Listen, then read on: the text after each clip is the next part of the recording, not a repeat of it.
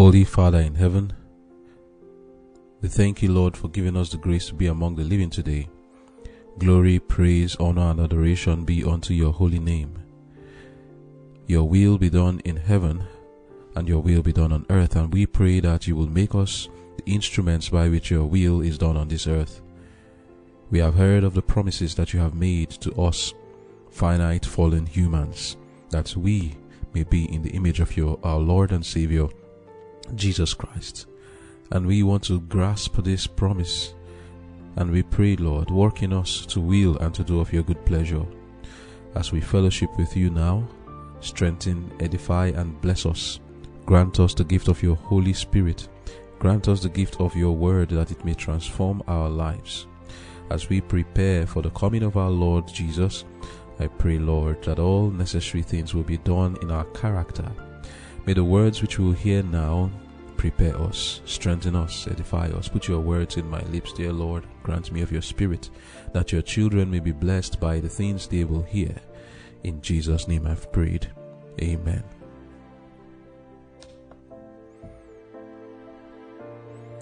Conflict and Courage, August 26. For such a time as this. And who knoweth whether thou art come to the kingdom for such a time as this? Esther chapter 4 verse 14. A certain day was appointed on which the Jews were to be destroyed and their property confiscated. Little did the king realize the far-reaching results that would have accompanied the complete carrying out of this decree. Satan himself, the hidden instigator of the scheme, was trying to rid the earth of those who preserved the knowledge of the true God. The decree of the Medes and Persians could not be revoked. Apparently, there was no hope. All the Israelites were doomed to destruction. But the plots of the enemy were defeated by a power that reigns among the children of men. In the providence of God, Esther, a Jewess who feared the Most High, had been made queen of the Medo-Persian kingdom. Mordecai was a near relative of hers. In their extremity, they decided to appeal to Xerxes in behalf of their people.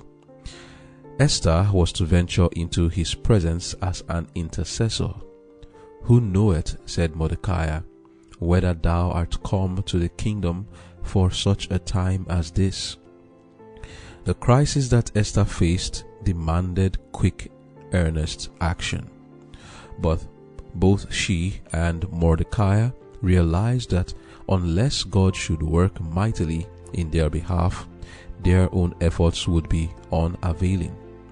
So Esther took time for communion with God, the source of her strength. Go, she directed Mordecai, gather all the Jews that are present in Shushan, and fast ye for me. I also and my maidens will fast likewise.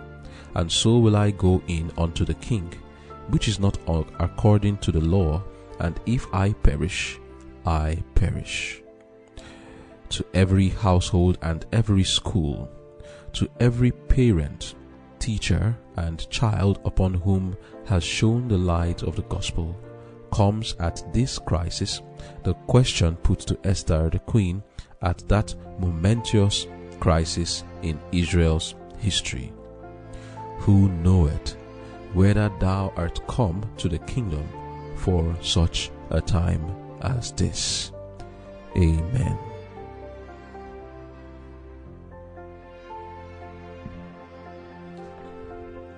The title of our devotion for today is For Such a Time as This. The purpose of God in taking the children of Israel into the hidden lands as exiles from their own nation and slaves in a strange country was to be fulfilled. God had first raised them up to be separate from the world, so that they could be at a crossroads and have a sanctifying influence on the nations that surrounded them.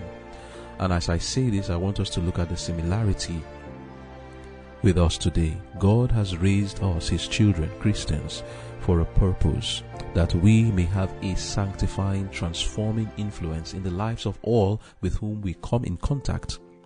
The taking of the children into these strange lands, and even when God left them in their own land, was so that they could be in the midst of the world, but not of the world, and being in interaction with the world, they would change them. In fact, in the book of Deuteronomy chapter 4 verse 5 and down to verse 14, God expressed this in these words. He said, "Behold, I have taught you statutes and judgments, even as the Lord my God commanded me." This is Moses talking to them anyway, "that you should do so in the land whither you go to possess it. Keep therefore and do them, for this is your wisdom and your understanding in the sight of the nations, which shall hear all these statutes and say, Surely this great nation is a wise and understanding people. For what nation is there so great, who hath God so nigh unto them, as the Lord our God is in all things that we call upon him for?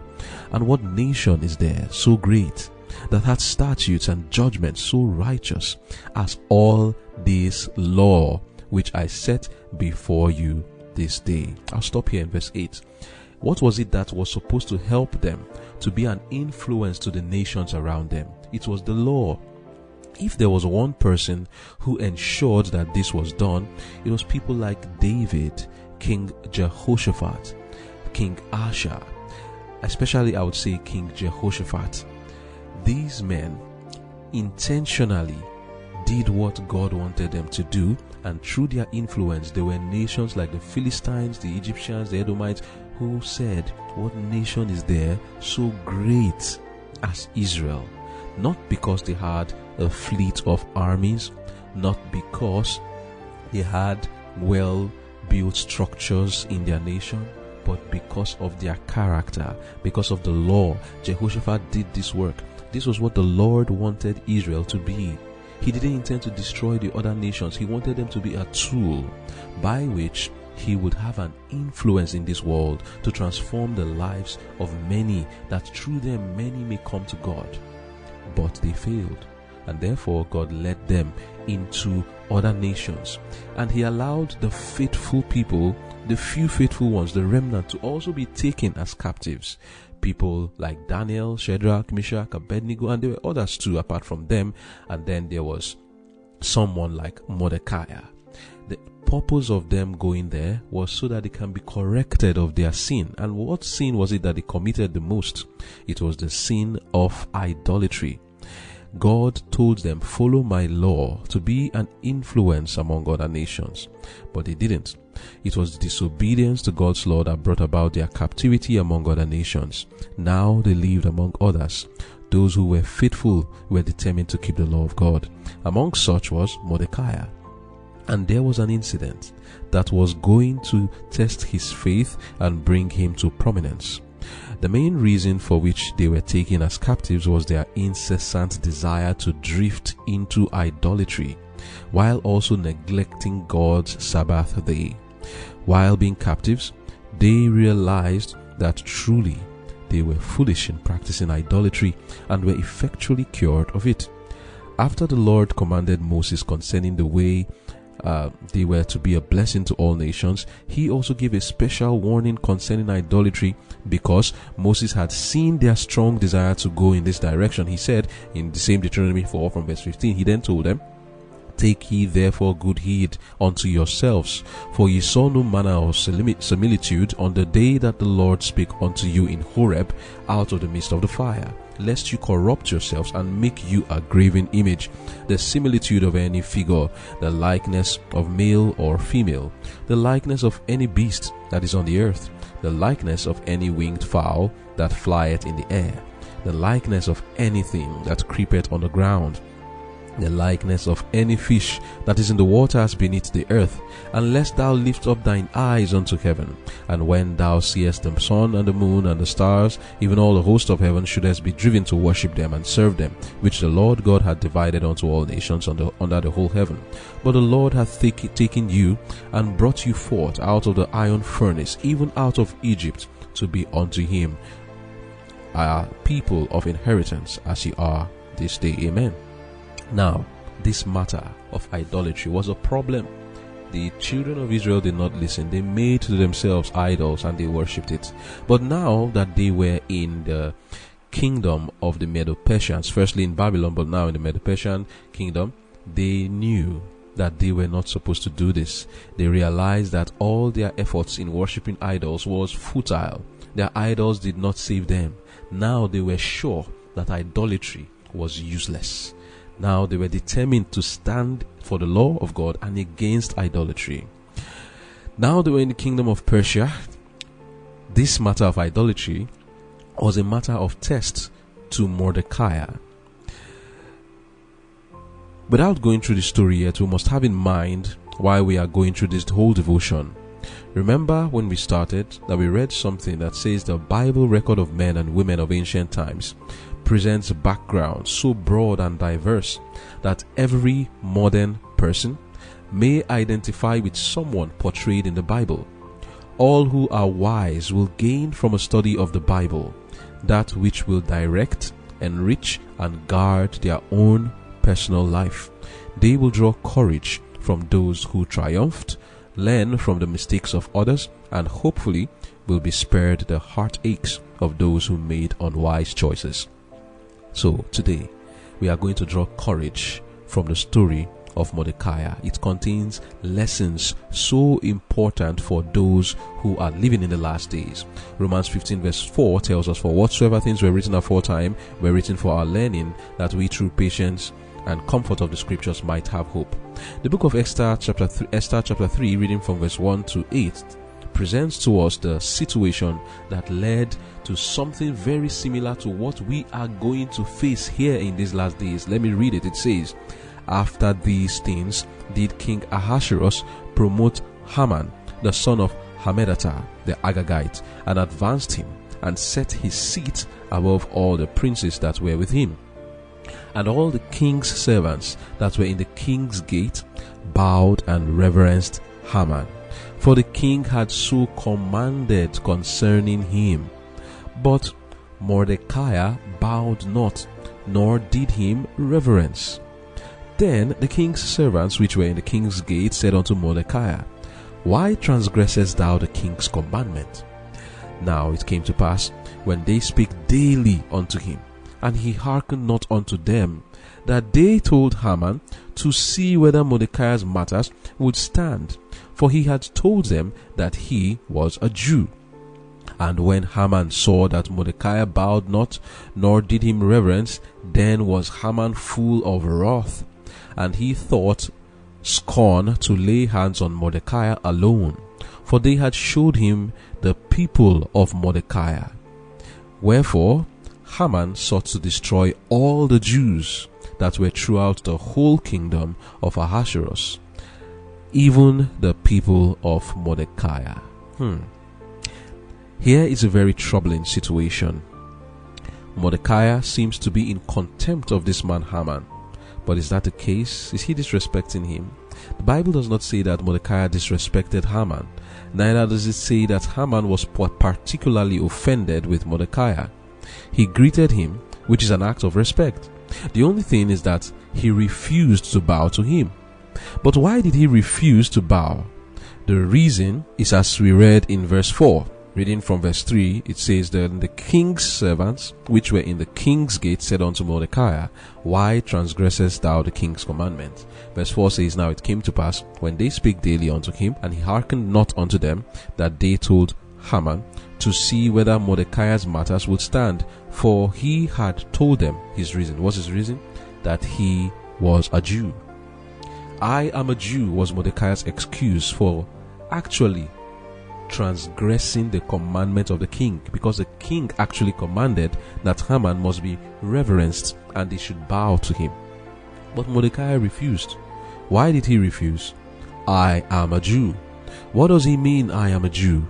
He's saying we Jews do not engage in idolatry. Bowing to Haman wasn't necessarily an act of respect in this case. It was a kind of worship that was required of them. It was flattery, to say the least, and Mordecai, as a child of God, could not engage in this.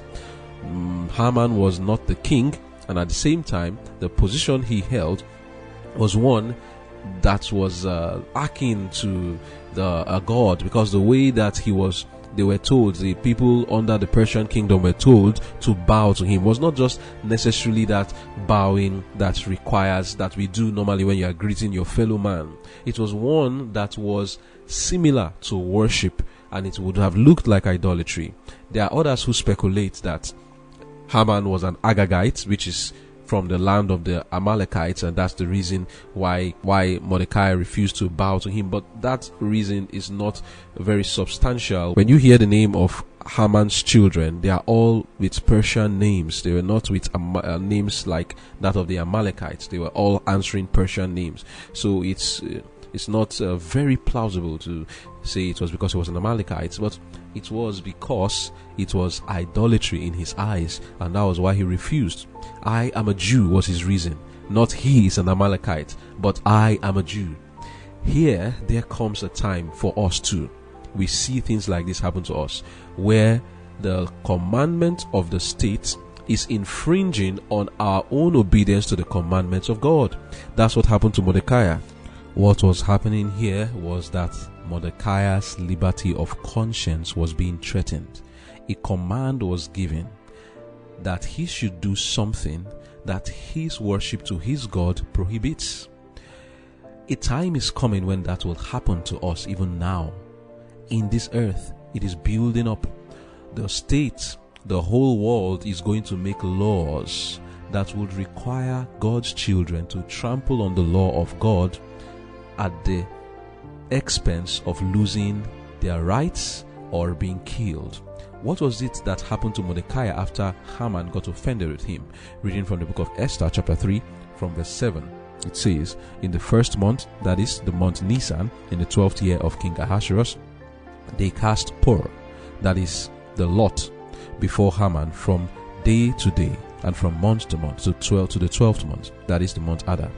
Reading from verse 8 here, it says, and Haman said unto King Ahasuerus, there is a certain people scattered abroad and dispersed among the people in all the provinces of thy kingdom, and their laws are diverse from all people, neither keep they the king's laws.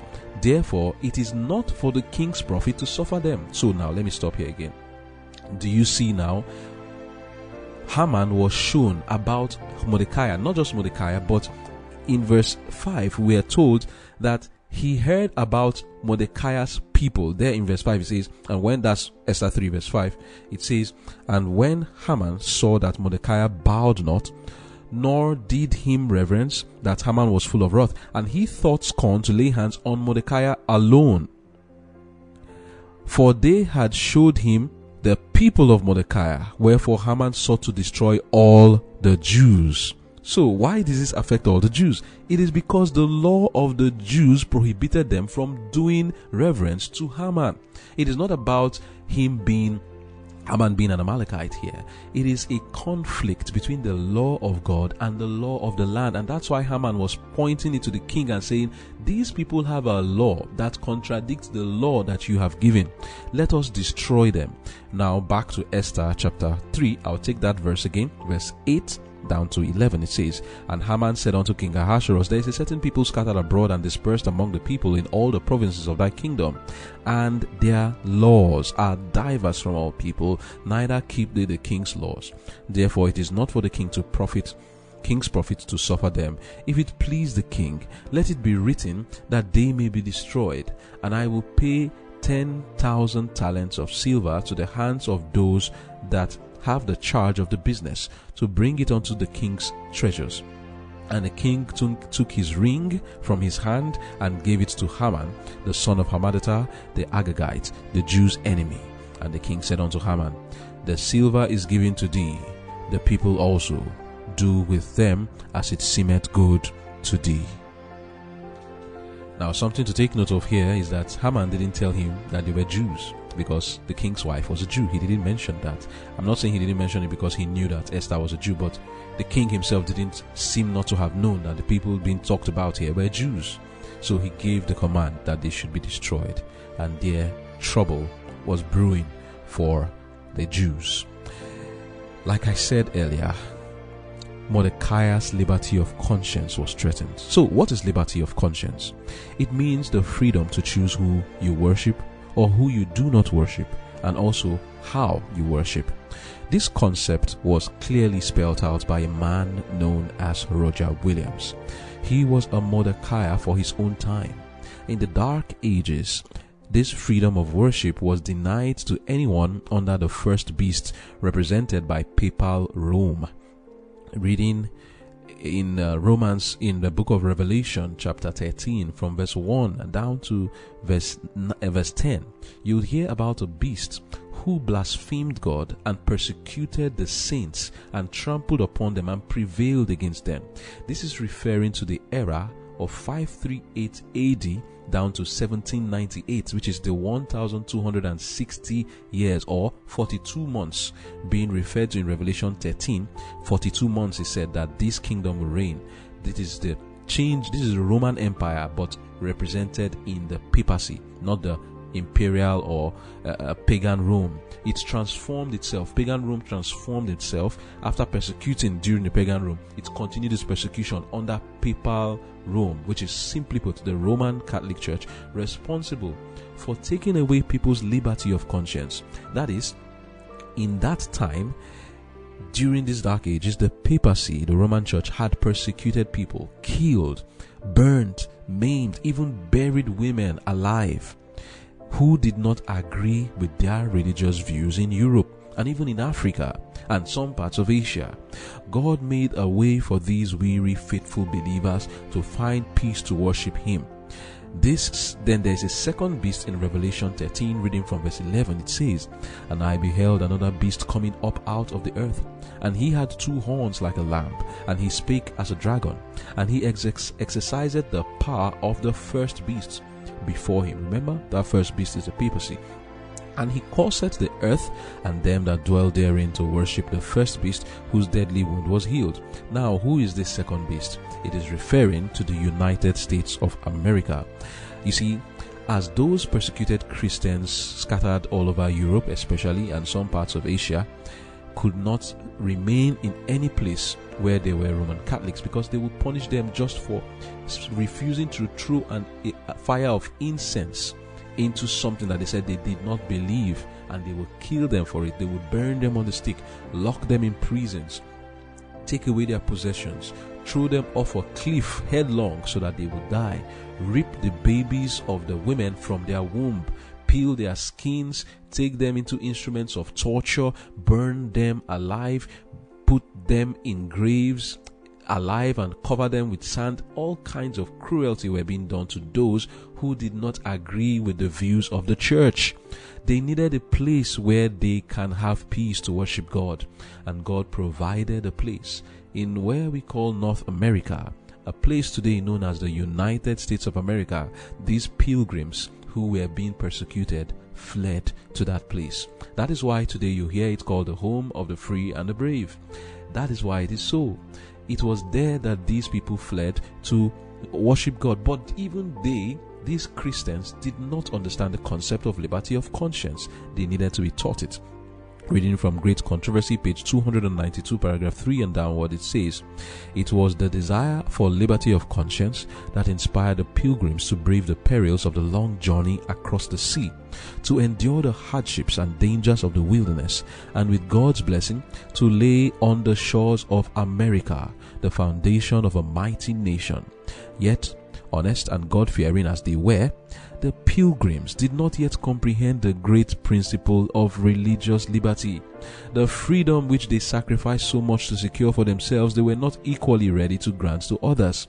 Very few, even of the foremost thinkers and moralists of the 17th century, had any just conception of that grand principle, the outgrowth of the New Testament, which acknowledges God as the sole judge of human faith. The doctrine that God has committed to the church, the right to control the conscience and to define and punish heresy, is one of the most deeply rooted of papal errors. While the reformers rejected the creed of Rome, they were not entirely free from her spirit of intolerance. The dense darkness in which, through the long ages of her rule, popery had enveloped all Christendom had not even yet been wholly dissipated, said one of the leading ministers in the colony of Massachusetts Bay. It was toleration that made the world anti-Christian, and the church never took harm by the punishment of heretics. The regulation was adopted by the colonists that only church members should have a voice in the civil government. A kind of state church was formed, all the people being required to contribute to the support of the clergy, and the magistrates being authorized to suppress heresy. Thus, the secular people was in the hands of the church. It was not long before these measures led to the inevitable result, persecution. 11 years after the planting of the first colony, Roger Williams came to the New World. Like the early pilgrims, he came to enjoy religious freedom. But unlike them, he saw what so few in his time had yet seen, that this freedom was the inalienable right of all, whatever might be their creed. He was an earnest seeker for truth, with Robinson holding it impossible that all the light from God's word had yet been received. Williams was the first person in modern Christendom to establish civil government on the doctrine of the liberty of conscience, the equality of opinions before the law. He declared it to be the duty of magistrates to restrain crime, but never to control the conscience. He said, the public or the magistrates may decide what is due from man to man.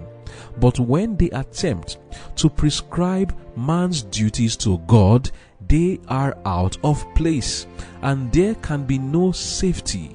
For it is clear that if the magistrate has the power, he may decree one set of opinions or beliefs today and another tomorrow, as has been done in England by different kings and queens and by different popes and councils in the Roman Church, so that belief will become a heap of confusion.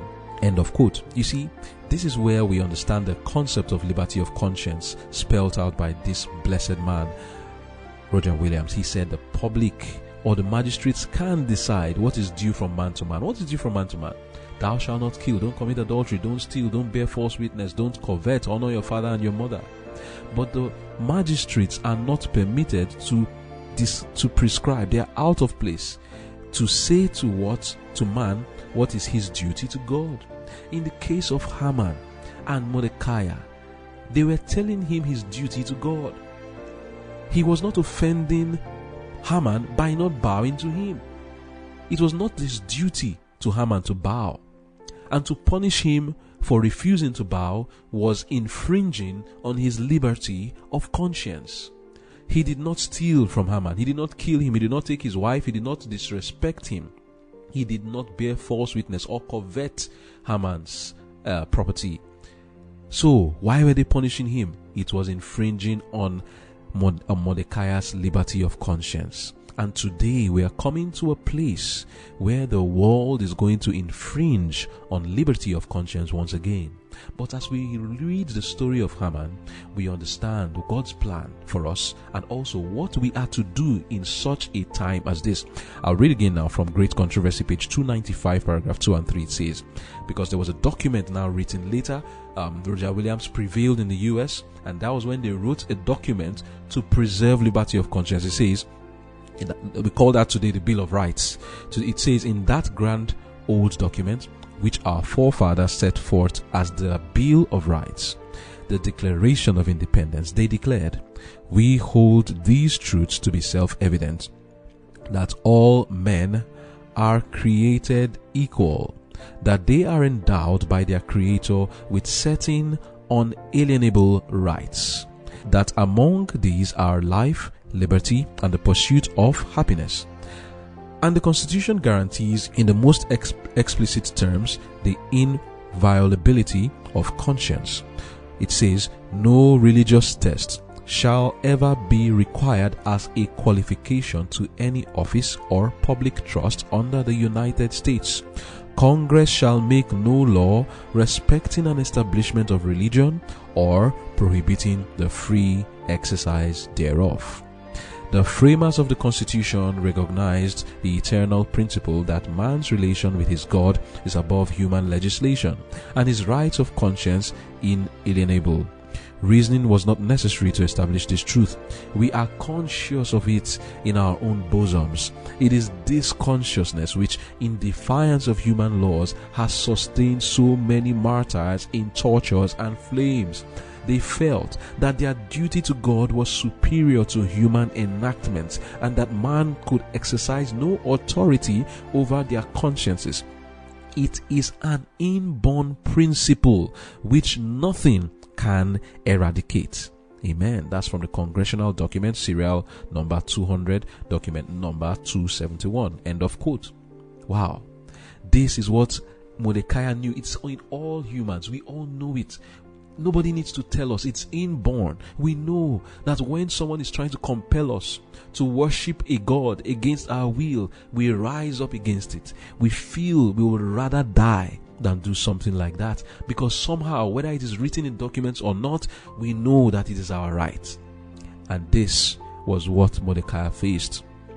His liberty of conscience was being threatened. The Bible speaks in the book of Revelation 13 of something like that is going to happen to God's people in these last days.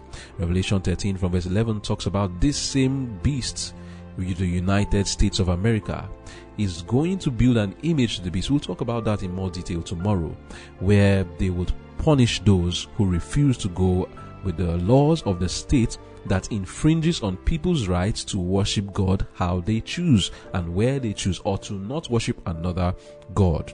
And how are they going to do it? By using the civil government.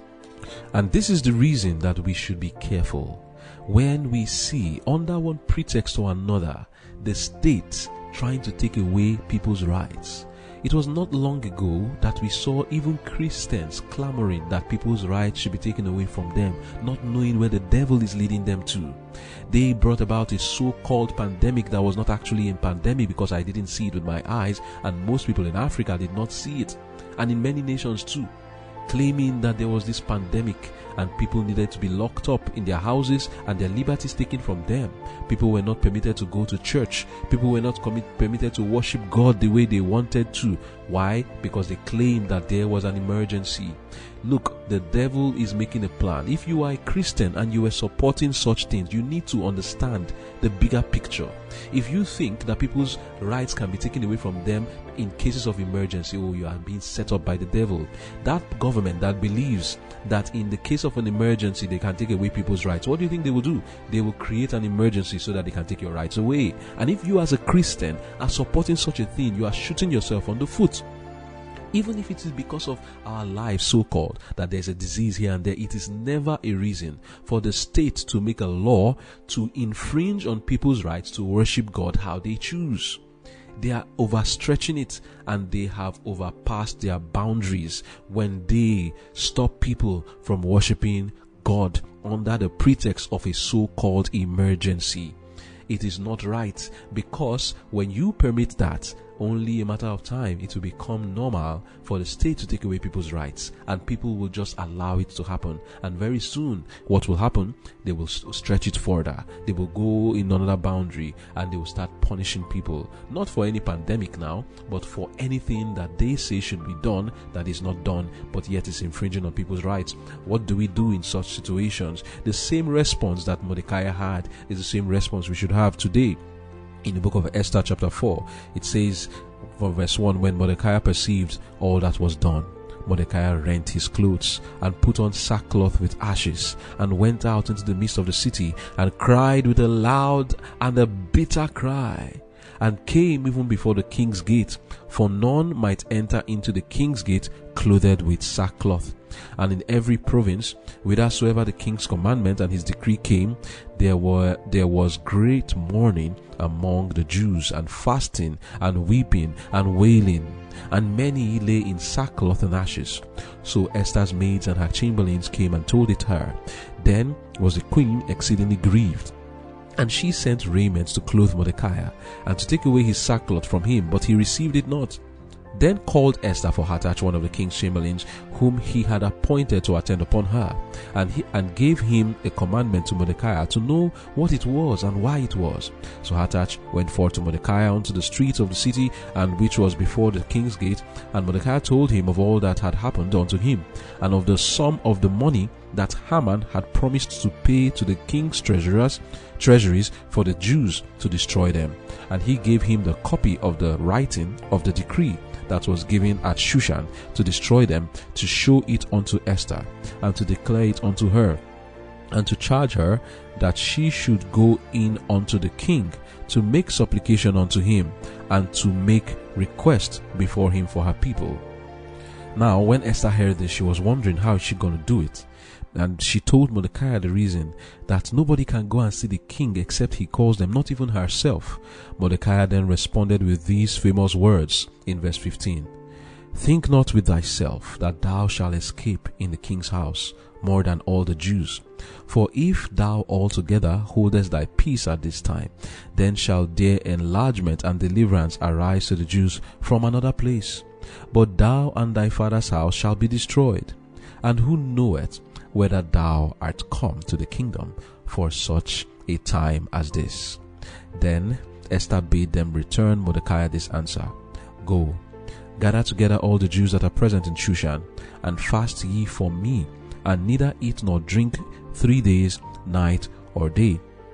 I also and my maidens will fast likewise, and so will I go in unto the king, which is not according to the law, and if I perish, I perish. So Mordecai went his way and did according to all that Esther had commanded him. Amen. In these words, we see indeed that God has raised up certain people for certain situations. During that time when the people of God will be persecuted, we read in the book Great Controversy, page 610, paragraph 3, says, But so long as Jesus remains man's intercessor in the sanctuary above, the restraining influence of the Holy Spirit is felt by rulers and people. It still controls to some extent the laws of the land. Were it not for these laws, the condition of the world would be much worse than it is now. While many of our rulers are active agents of Satan, God also has his agents among the leading men of the nation, just like Esther was. The enemy moves upon his servants to propose measures that will greatly impede the work of God. But statesmen who fear the Lord are influenced by holy angels to oppose such propositions with unanswerable arguments. Thus, a few men will hold in check a powerful current of evil. The opposition of the enemies of truth will be restrained, that the third angel's message may do its work. When the final warning shall be given, it will arrest the attention of these leading men through whom the Lord is now working, and some of them will accept it and will stand with the people of God through the time of trouble. End of quote. Amen. You see, from here what we learn is this: whatever position we may be privileged to hold in life, we are to remember that we are placed there for the glory of God, and to use that position to see that God's principles are held. Reading from Messages to Young People, page 36, paragraph 2 and 3, we are told, the fear of the Lord lies at the foundation of all true greatness. Integrity, unswerving integrity, is the principle that you need to carry with you into all your relations of life. We read this yesterday. It says, take your religion into your school life, into your boarding house, into all your pursuits.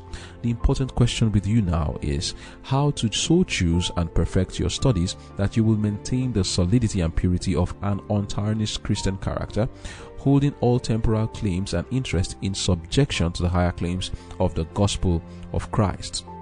You want now to build as you will be able to furnish, to so relate yourself to society and to life that you may answer the purpose of God in your creation. As disciples of Christ, you are not debarred from engaging in temporal pursuits, but you should carry your religion with you. Whatever the business you may qualify yourself to engage in, never entertain the idea that you cannot make a success of it without sacrificing principle. End of quote. Esther was not ashamed to make it known that she was a Jew. How? Not by telling everyone I am a Jew, but by actually showing her true colors from the word go. Before she was admitted, she didn't compromise. For 1 year during her purification, and she didn't compromise also. Also, when she showed herself before the king, she didn't compromise. And while she was queen, she maintained principle. She didn't compromise. Now, when it was going to be a pleasant and seemingly wise thing to not be a Jew, she still did not compromise. She didn't deny the God who brought her to the position of the queen.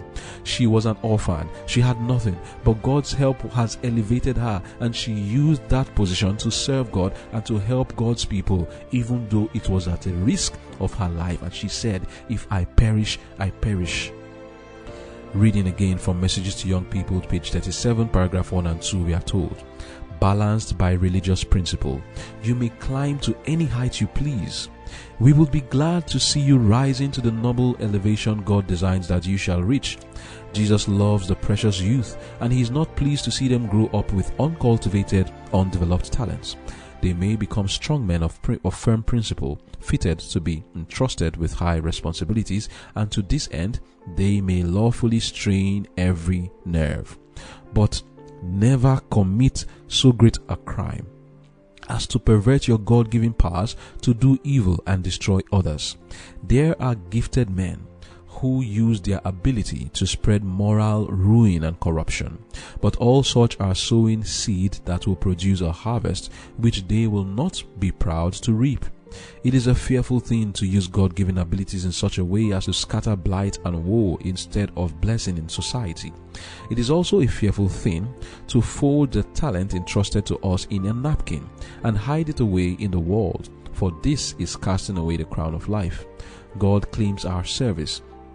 There are responsibilities for everyone to bear, and we can fulfill life's grand mission only when these responsibilities are fully accepted and faithfully and conscientiously discharged. And page 41, paragraph 2 says, grave responsibilities rest upon the youth. God expects much from the young men who live in this generation of increased light and knowledge. He expects them to impart this light and knowledge. He desires to use them in dispelling the error and superstition that cloud the minds of many. They are to discipline themselves by gathering up every jot and tittle of knowledge and experience. God holds them, that's us, responsible for the opportunities and privileges given them. Take note of the opportunities here. I'm just stopping now. The place you are, your position, your office that you hold, it is a responsibility, and God is holding you responsible because it's an opportunity and a privilege to you.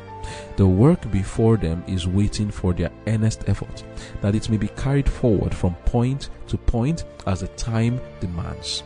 If the youth will consecrate their minds and hearts to God's service, they will reach a high standard of efficiency and usefulness. This is the standard that the Lord expects the youth to attain. To do less than this is to refuse to make the most of God-given opportunities. This will be looked upon as treason against God, a failure to work for the good of humanity. End of quote. It would have been looked at as treason for Esther not to have done what she did in trying to see how she can use her position so that she can influence the law that was made, that it will favor God's people. And it will also be treasonous for us today, wherever you are, to, for one excuse or the other, refuse to do what you are supposed to do, to ensure that sanity prevails in this world and that truth is established. You may be a teacher, like we read in the devotion. It doesn't matter your occupation, whatever you are. It says, to every household and every school, to every parent, teacher, and child upon whom has shone the light of the gospel comes at this crisis the question put to Esther the queen at that momentous crisis in Israel's history, who knoweth whether thou art come to the kingdom for such a time as this. End of quote. Do you know whether God placed you as a principal of that school for such a time as this? To stop the molestation of the children, to stop the abuse of the children, to ensure ensure that true education comes into that school. Who knows whether God placed you as the local church pastor, as the first elder, as the head of the Sabbath school? Who knows whether God placed you just as a class teacher, or mere class teacher, or as a house master? Who knows whether God placed you as the subordinate to the president, or whether he placed you as a mere businessman for such a time as this, so that God's truth shall be established where you are. We are living in a time of a momentous crisis, and it will be treasonous for us, wherever your position is, to not say like Esther, if I perish, I perish. Esther had her life at stake to make an influence, to see that truth is established. What do you have at stake? Your reputation, a loss of your job. People will mock you. Some of us don't even have anything at stake. All we just need to do is talk, or just try to make changes wherever we are. We're not even going to lose anything, but yet we are so protective of ourselves that we will not use our position, our wealth, our influence to do anything that will change the status quo. The Lord will hold us as people who are treasonous for this. But we were born for such a time as this, to use our position, our influence, our resources, to bring about the establishment of truth and the banishment of superstition and error. We are to develop ourselves like Esther did, vie for those positions that she did lawfully, not breaking the commandments of God and saying I want to go and get a position, not breaking the commandments of God and saying I want to use this disobedience to serve God. You can't serve God with your sins. Take your sins away. Don't serve God with sin. But then we are encouraged to be ambitious for whatever, whether it is wealth, whether it is position, to use it for the glory of God. But balance it with that mind that is holy, like that of Esther and Mordecai. They did not compromise to get position. You should not compromise also, but develop yourself wherever you are. You don't need, when I'm saying position, must not be president and all of that. No, develop yourself, learn skills, educate yourself for the purpose of using it to establish the truth. May the Lord bless us as we do that. Let us pray. Dear Father in heaven, thank you, Lord, for the lessons that you have taught us today. For such a time as this, we were born so that we can be used to your glory. And I will always pray, Lord, and I say again, thy will be done on earth as it is in heaven, and make us instruments by which your will be done. Forgive us for the times that we have been treasonous, for not standing for the truth in the time of crisis, for not bringing about changes in our offices as we should, or at least suggesting it, because Esther couldn't bring it, but at least she could suggest. Help us, Lord, to do these things, put our lives at stake. Nevertheless, O Lord, I pray, Lord, that you give us that courage that Esther and Mordecai had to stand for the truth, though the heavens fall. In Jesus' name I've prayed. Amen.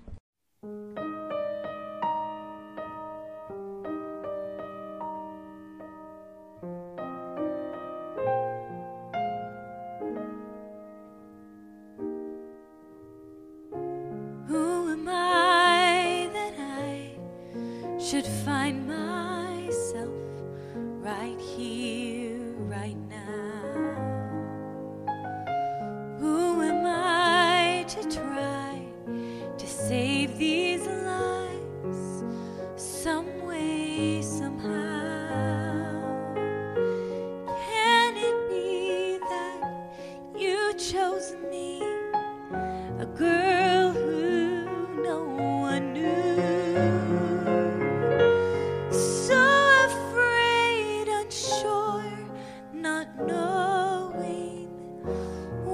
To say, what to do. For such a time as this, for such a time as this,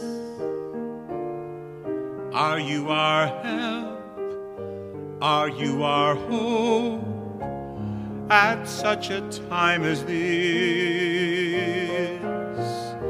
is there before you now a chance you dare not miss? Could it be you have come to the kingdom for such a time as this. You and I know you're the one to go before the King. How I fear that he won't hear the message that I bring. I see you there, so young, so scared, not knowing what will be. If I should go, please tell my people I've one plea. Pray for me for such a time as this. For such a time as this. Is there a help? Is there a hope at such a time as this? Is there before me now a chance I dare not miss? Could it be I have come to the kingdom for such a time as this? Will you find mercy there? Or will I perish? Who can say? Still at this time we cannot keep silent. We will stand. We will pray for such a time as this. My, how could it be For such a time as this. that you would choose someone like me? There is a help, there is a hope at such a time as this. There is before us now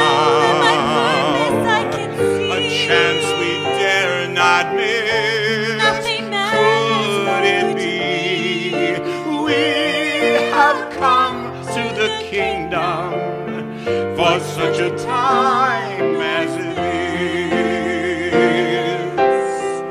There is before us now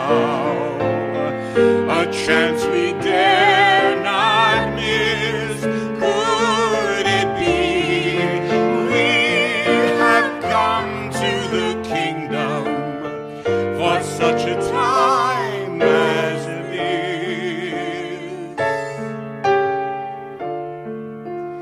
We have come to the kingdom